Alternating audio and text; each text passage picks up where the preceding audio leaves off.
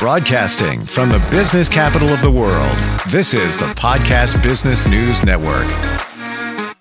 Hey, welcome back, everybody. So many of us deal with anxiety. Let's be honest. Let's get it out there. Let's talk about it.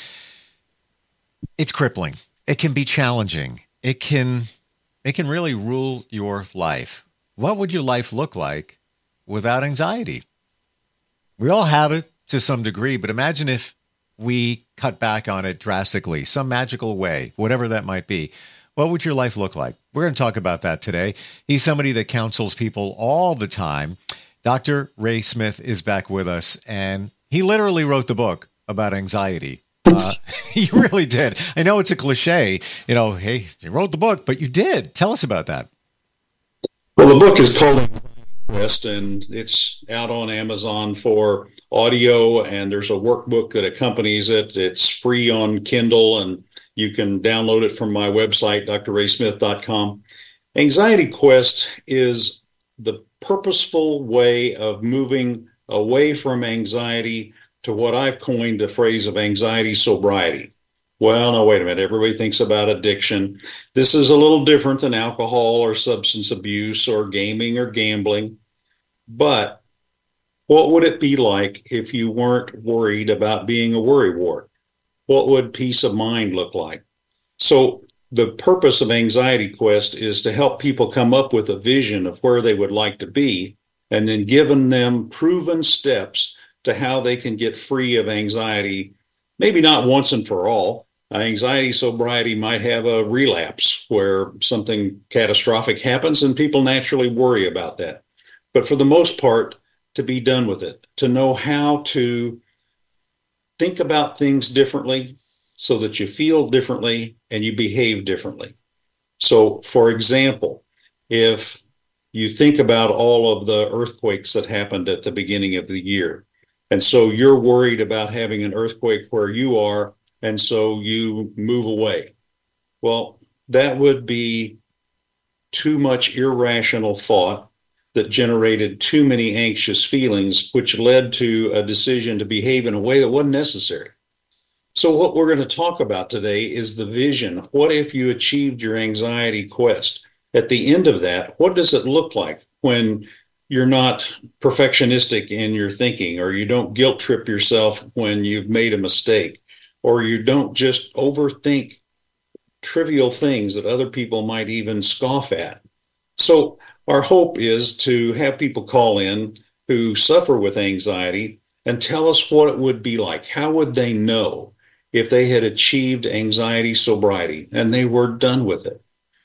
On the other hand, I'd like for people to call in who have achieved that. What's it feel like once you're past anxiety? So yes, let's give a vision to those people who are still suffering. But if someone's listening who has gotten past anxiety, what's it look like? How good is it? What would you tell the people who are following in your quest? You made it. What's it feel like? If they could envision what you have, what would it look like? So I want to talk about a vision. The Bible says that without a vision, people perish. Well, maybe without a vision of anxiety sobriety, people would give up and cave into their anxiety. And some of the worst of that is like agoraphobia, where somebody can't even get out of bed anymore. They're so anxious about life and threats. Well, what would it look like if you were free of all that and confident again and had peace of mind? You could turn off your brain at night and go to sleep. So I want to talk about a vision of being free of anxiety. And if someone has achieved that, for them to call in and give a little bump to those people who are still suffering with it, just to be a good example that you can get on the other side of anxiety and have a more full life. So that's the invitation to callers to Sure. Call if you would like to get a vision, or if you've already achieved that vision, what's it look like, and how would those following in your footsteps know it when they got there? If you want to reach out to us, instant feedback, steve@gmail.com. You can also call us at 631-319-6275. I'm going to be transparent here and say to you, Ray, and by the way, I want to share with everybody that you're a mental health counselor. You are well qualified in terms of what we're talking about, and to write a workbook and help people with this. I don't think I suffered from anxiety. Maybe I did. I would always worry about things, whatever it might be. Some situation changes within a job, and then it would be like, oh gosh, all right, what am I going to do now? What's going to happen here? Oh boy. And it would sometimes take over my life. I'd be thinking about these things, or what if that, and what if this, what if that. With a change in life, last couple of years, I refocused everything, and quite honestly, I don't give a damn anymore. You got free then. I got free. I don't care. It's like I just don't. Of course I care, but I don't let it. I can't control things out of my power, so I have let those go. And it's made a big difference. Still, I got an ulcer from worrying about things. Oh, bad. And it still flares up from time to time. So then I have to remind myself, squash it down. It's all going to be good. And I don't even know if I would come under the category of anxiety. I would just think about things. I would worry about things. I don't know if I would overthink them, because I know people that do overthink, and I even call them out on it. Save it for me. But I know, I guess it would be anxiety sobriety, that life is better. I don't worry. I just it's like I'm riding the wave in, like if you're surfing. Congratulations. Just ride Yeah. Well, you said that about change of circumstance or situation. Usually the voice of anxiety is, can I handle this? Am I able to live out my life, make decisions, and take care of things, or am I inadequate? Am I going to fail? And the questions you ask, what if this or what if that, what if is usually the start of an anxiety question. And so to get that twisted around right away in your head, change the way that you think about it so that the way you feel about it will be different too. You said thank something you for sharing. Very impactful just there. Can I handle this? And I think that's the baseline for a lot of anxiety, because you don't have faith in yourself. You truly don't know what you can handle, because new things pop up and you haven't handled them before. But if you've handled other things and you realize, wait a minute, I'm resilient. I'm pretty damn good. I got this. I can pull that off. Whatever comes up. I think that helps us get rid of a lot of that anxiety. We need to applaud ourselves many times in terms of what we've done in life. That's a big part of Anxiety Quest. There's celebrations in it for every step along the way to celebrate it. Luke Skywalker is used as an example in the book of somebody who got transformed and went from being scared to being the Jedi Knight who rescues everybody. And there's a big celebration at the end. Well, I think that's what we need to do. Every time that you change your mind and you don't think about being inadequate or something, to have a little celebration. You don't have to wait for perfection, just to praise progress. I thought about that a different way. I felt better because I thought differently. And that's what's empowering to people with anxiety. I can think about this a different way, and then I will feel a different way. And I will act a different way because I'm not working under that fear. But I appreciate you being open. Oh, I don't think I had anxiety, but maybe I did. I don't know. But however we put a label on it. But it takes time. It takes time. It's not an overnight thing, because you need to start building the confidence in yourself that I can handle that. I handle that. I handle that. Why do I need to worry? It's going to be all right. Even if it's a job. Oh my gosh, I'm going to lose a job. They're cutting back. You can't do anything about it. What are you going to do? You find another job. It's okay. Yeah. It'll work out. But worrying about it doesn't make any difference. It doesn't open other opportunities. No. Well, when you got your ulcer, your body was trying to tell you something that you need to think about it in a different way so that all of those anxious juices aren't coming down into your stomach. And somehow you got it. So that's what I want to talk about today for the vision of anxiety sobriety. If you could be like Steve and not have that ulcer or not have that worrywart kind of self-identity, how would it be? How would you know when you achieved anxiety sobriety? And if you don't have anxiety sobriety, what if you did? what would it look like? How would you feel? How would you know that maybe that miracle happened last night and now I'm not anxious anymore?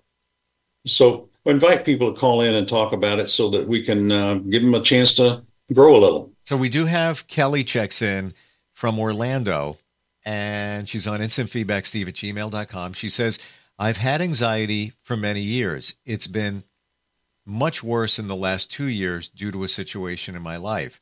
Having less anxiety would mean I would finally get a good night's sleep. Wow. Well, that's a perfect vision, because you can imagine what a good night's sleep is as opposed to laying there looking at the sky or looking at the ceiling all night long and, again, getting an ulcer or something else.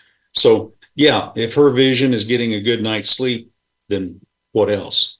When you awaken refreshed in the morning, what else is different if you're not so worried anymore? What else could you put your mind to besides thinking about those last couple of years? So thank you, Kelly. That's interesting when you bring it up that way, Ray, because you get a good night's sleep. So let's say you minimize your anxiety. You get a good night's sleep, and then life is so much better. It's not just the sleep, but now you have more clarity. You can deal with things. You've got less anxiety, because many people have anxiety because they didn't get enough sleep. They already had anxiety, then they didn't get enough sleep. Now it's even worse. Now it's even harder to deal with the basic stuff that we deal with in life. So it's almost like a domino effect. It is. And if you haven't gotten a good night's sleep, then traffic is backed up. And then something happens at work that is disappointing. And then you start wondering if you're good enough. And the anxiety just goes into a downward spiral. Mm-hmm. And that's why changing your thinking is so empowering. I can stop this. Yeah, I'll share with you that part of the reason I do believe the ulcer was first diagnosed in 2016 was I didn't get good sleep. I did morning radio for literally decades. 3:54 a.m. I would wake up, and decades. And that time I was dealing with 3 different jobs, and I shouldn't have done it. I look back, it was like, wasn't even financially, it wasn't even a great idea. It was more of a career move. Rent it, got a new house, renovated the backyard, was working on all of that, managing the project and all of that, some other personal stuff in there. And that's where it happened, where it just, I didn't even know what it was. Too much. Yeah, it was just too much on the plate and not enough sleep. Yeah. And when did you start getting more sleep? Was that just in the last couple of years? Because I changed my schedule. Yeah. Okay. 4 years. There's a new study in the American Psychological Association. I don't even know if I want to hear this. No. Well, go ahead. The bad news is what we've all known. The people who work night shift do have more psychological problems than the people who work days or swing. And there is that circadian rhythm and all that stuff. But yeah, if you're getting up at 3:54, you probably aren't as refreshed as if you were getting up at 6:54 and starting the day when the sun was coming up and you had everything to look forward to. Yeah.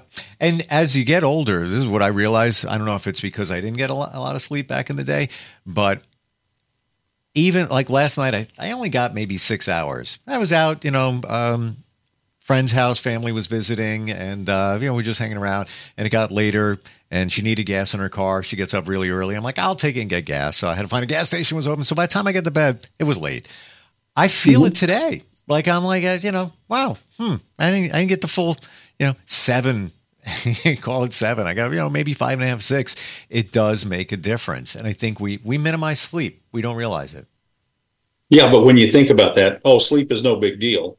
Then it's still plaguing you and your body is turning down. And then you might choose to do something when you're tired that you wouldn't have done had you gotten a good night's sleep. So a good night's sleep is a great vision of anxiety sobriety. And so would be handling the little bumps. If traffic was backed up, I'm not road raging and going nuts or worried, am I going to get fired if I'm a few minutes late? But I'm handling things. Once again, I've got this, and I've earned the right to be a few minutes late one time or whatever the little bumps are. It's impressive that you can change your mind in just an instant. And we talked about that one time with just feeling your headphones. Okay, you weren't feeling them before, you change your mind and you feel them. Well, same thing. I was feeling tired and I was thinking that I wasn't going to do too well. So that made me a little more draggy around and feeling bad about myself. Well, what if you changed your mind? You gave well last night. You interacted with family. You came to the rescue and got gas. Let's say attaboy and have a little celebration that you did something good. And then you don't have to worry about it. You can congratulate yourself.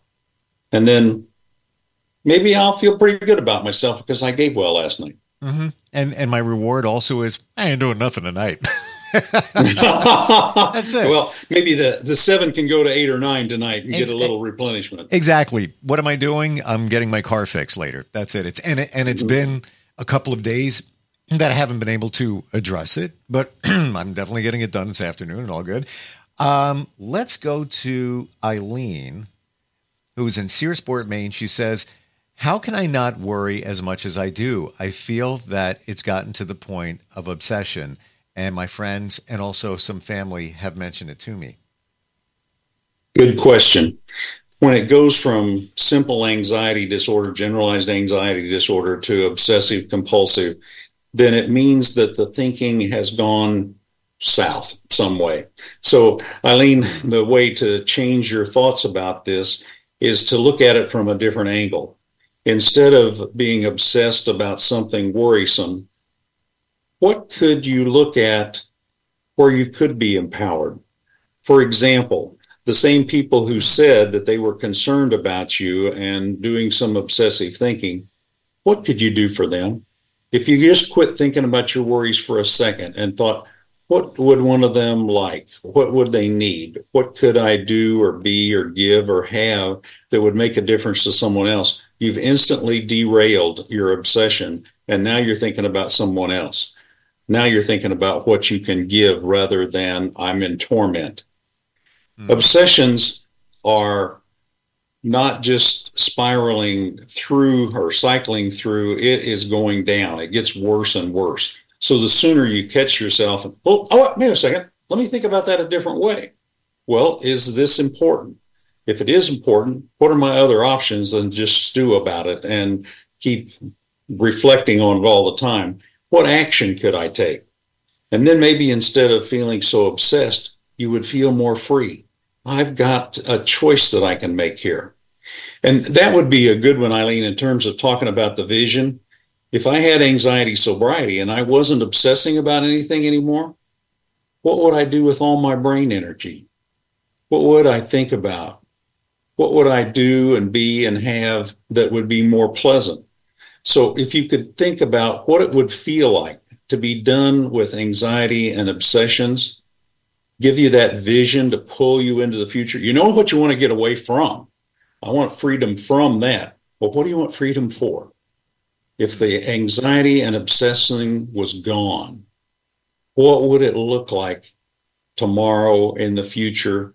And you said it, Steve, that you have to make incremental progress. But if you got to anxiety sobriety and you weren't obsessed anymore, what would you have? How would you recognize it? If a miracle did happen tonight and the anxiety and obsession went away, how would you know when you woke up? What would be so different that, something happened? I'm thinking differently. Does perfectionism come into play here? Because I'm thinking Absolutely. I think that's part of the reason why I, back in the day, would worry a lot, because I worried about things being perfect. Like I talked about a backyard renovation. Got to be perfect. Guess what? It was. Got an ulcer. Those things that why does that come into play? Well, when you are obsessing about things, the perfectionism is all or nothing. So even in school, you could get an A- or a B+ or even a D-. It wasn't just excellent or terrible. There were degrees inside. Perfectionism makes you have that illusion that I can do things better than anybody else. And so I don't delegate things. I don't let other people into the backyard project or whatever the obsessions are that Eileen talked about. Sure. to live with ambiguity is hard. To live with a mistake that could just plague you and give you guilt. And if you're imperfect, will people stare and ridicule and judge and no longer like you? So that there's an awful lot at stake, it seems like, in perfectionism. What will people think? Yeah. Maybe they'll think you're a human being. Maybe they will think you're obsessing too much. Maybe they'll think, I care about you, whether you're anxious or not. Hmm. It is you care what people think. Yeah. But where does it come from? I know where it came from for me. When I was a kid, I got bullied. So, and it goes back to the classic, most of us, if not all of us, at some point to some level, feel that we're not good enough. So that's, I believe, perfectionism comes into play there. What are your thoughts? I do too. And I think some of it does come from parenting and well-intentioned parents. Why'd you get a B on this? What more could we do to make it an A? But if you drive up to any junior high or high school, you'll notice how the kids are all wearing the same brand. They don't want to be bullied. They want everybody's approval, or they sure don't want to risk anybody's disapproval because they got the Walmart jeans instead of the Nordstrom jeans. Right. And so that pressure that what will somebody think? Well, most of the time they won't think about it at all because they're more focused on themselves than they are you. But if they do want to pick on you, what's it say about them? If somebody wants to bully, what's wrong with them that they would take it out on someone else? That would help us to be thinking about them with compassion. They're probably doing to others what was done to them. I wonder if they had a big brother picking on them at home before they came to school today. Yeah. Yeah. So you get curious about it instead of anxious about it. You change your thinking. That word came up a lot today in my world. Curious. And I thought about it, and it's kind of how I roll in my life. I'm a big kid, and you always want to stay curious. You're always wondering about stuff. Example, even over the weekend, somebody got me, I like egg bites, think they're a healthier choice. Got me an egg bite maker. I don't cook. Never cooked in my life. Oh, no. Not even kidding. But the curiosity came into play because I get them at Starbucks. Love the way they taste. A little pricey, but it's, healthier choice. Found a knockoff recipe. The curiosity was, I wonder how close I can make that taste to the actual thing. Tastes exactly the same. And oh, no kidding. And now I'm on the road to eating better breakfast because of that. But your identity's changed. I'm this curious guy who's now a cook. Very much so. I'm not even kidding. I don't think I've ever cooked anything in my life. I just don't. It's just not. It doesn't interest me. Can I do it? Of course. You can do pretty much anything you apply yourself to. Sure. Yeah, the curiosity. If you look at your life from a curious point of view, why are you doing what you're doing? Why am I worrying? Why am I anxious? Where's that coming from? If you take time, you might get some answers, right? You might. Well, and even Eileen obsessing about things, but if you thought about it a different way, why does this matter so much to me? Why would I expend this amount of time and energy on this? And just be curious about yourself. What am I thinking that would lead to these feelings of obsession and anxiety? Sure. If you can get it clear, this is what I'm thinking. Well, other people think, okay, now what if Steve's right? I don't give a damn anymore. I don't care what they think. And somebody famous said that what other people think of us is none of our business. That's a pretty freeing thought. So to change your mind, Kelly or Eileen, the idea is to think about it a different way. And that's empowering. You can do that right now. Yeah. Or you can get the book. How do we do that? Well, the easiest way is to go to Amazon and just type in the search Anxiety Quest by Dr. Ray Smith. And there you will find the paperback book, the Audible book, the Kindle version, and the workbook. The workbook has recently been added, and it goes very well with the Audible. So that as people are making those steps on the quest to anxiety sobriety, there's not only guidance on the way, but there's some big questions. You mentioned why a minute ago. Why am I thinking this way? Well, why am I alive? It's not to waste my time with anxiety. So some big questions are in those books. What's your purpose? And then what are your principles? How are you going to live a life free of anxiety? And part of that is the vision. If, like Kelly said, just the vision of having a good night's sleep, well, what do I have to do or say or give up and change in order to have that good night's sleep? Then I'm going to do it. Not a New Year's resolution, but a determination. And so to get the book, you can go to my website too, drraysmith.com, and you can see these other podcasts that we've done, but have access to the books. You can listen to them. I like the Audible version because the guy who recorded it for us has struggled with anxiety, and I would rather hear him read it than to read it myself. So if you're an Audible or auditory learner, then I would recommend getting the Audible version. And to work through the workbook with it, the questions there are to kind of take what's in the book to the next level, but to give you some space to write out your answers to them. So back to the curiosity, I wonder what you'd say to question number 2. I wonder what would be different if we thought about number 4 in a new way. So you can get them from Amazon. You can get them from my website. There's a quest means that you're leaving something behind and you're heading to something better. And anxiety sobriety is something better. It is something, like Kelly said, where I know that I can go to sleep. Or if I have that thought, what if I'm not good enough? What if I am? What if I can handle this? What if I've got this?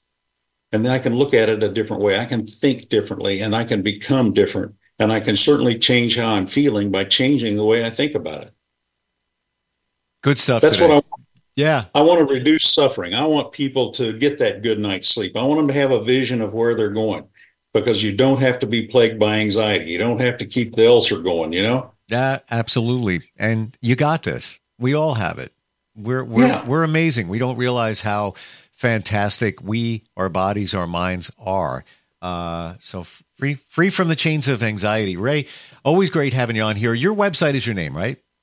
Right. drraysmith.com. And is that DR? Yes. DRRAYSMITH.com. So it's not spelled out, doctor, just DR, the abbreviation. Gotcha. Appreciate you. Thank you so much for being here today. Really appreciate it. You're welcome. And thank you for sharing your own stuff. It's life. You learn. Everybody's got a story. Yes. So if our stories can inspire, then we're telling our stories. And look forward next time we talk. Me too. I want people to have a vision that pulls them forward. Absolutely. We'll be right back. Thanks, Steve.